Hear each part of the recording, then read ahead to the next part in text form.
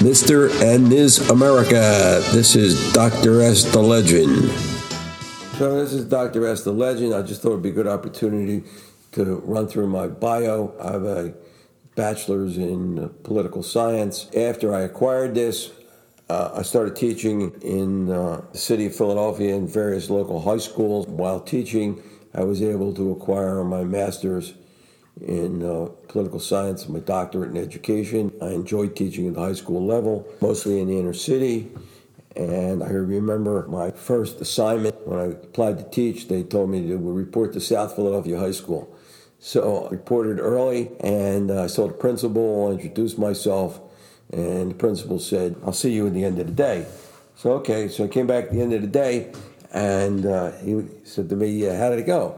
I said, "I went great, I had a good time." Whereupon he had a senior secretary, and he then passed a $10 bill to the senior secretary because they had a bet whether I would last the day. They told me this. And he said that most people weren't able to last the first day. Needless to say, I lasted much longer than that. After a good number of years, I got bored and decided I wanted to go to law school and become an attorney. So still teaching high school, I took afternoon and evening classes and became an attorney. And for the last over 30 years, I've been practicing law. I've also gone back the last 10 or 12 years and taught at a number of local high schools in subjects of government and law. I think based on my background and based on my teaching experience, a good opportunity to educate people in subject areas like pandemics that they really don't have any background with or background for, and anything to compare it to. I mean, everything is relative.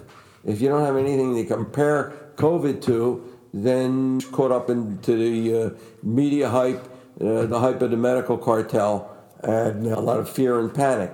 So we're able to compare this to other things, then we can have a better sense of what's going on.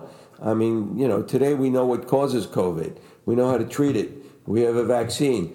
This is much, much different than the bubonic plague, smallpox. I mean, we're way ahead of the game. This doesn't mean that people won't get sick and people won't die, but at least we have knowledge and education on our side, and I am here to provide you with knowledge and education. Thank you very much.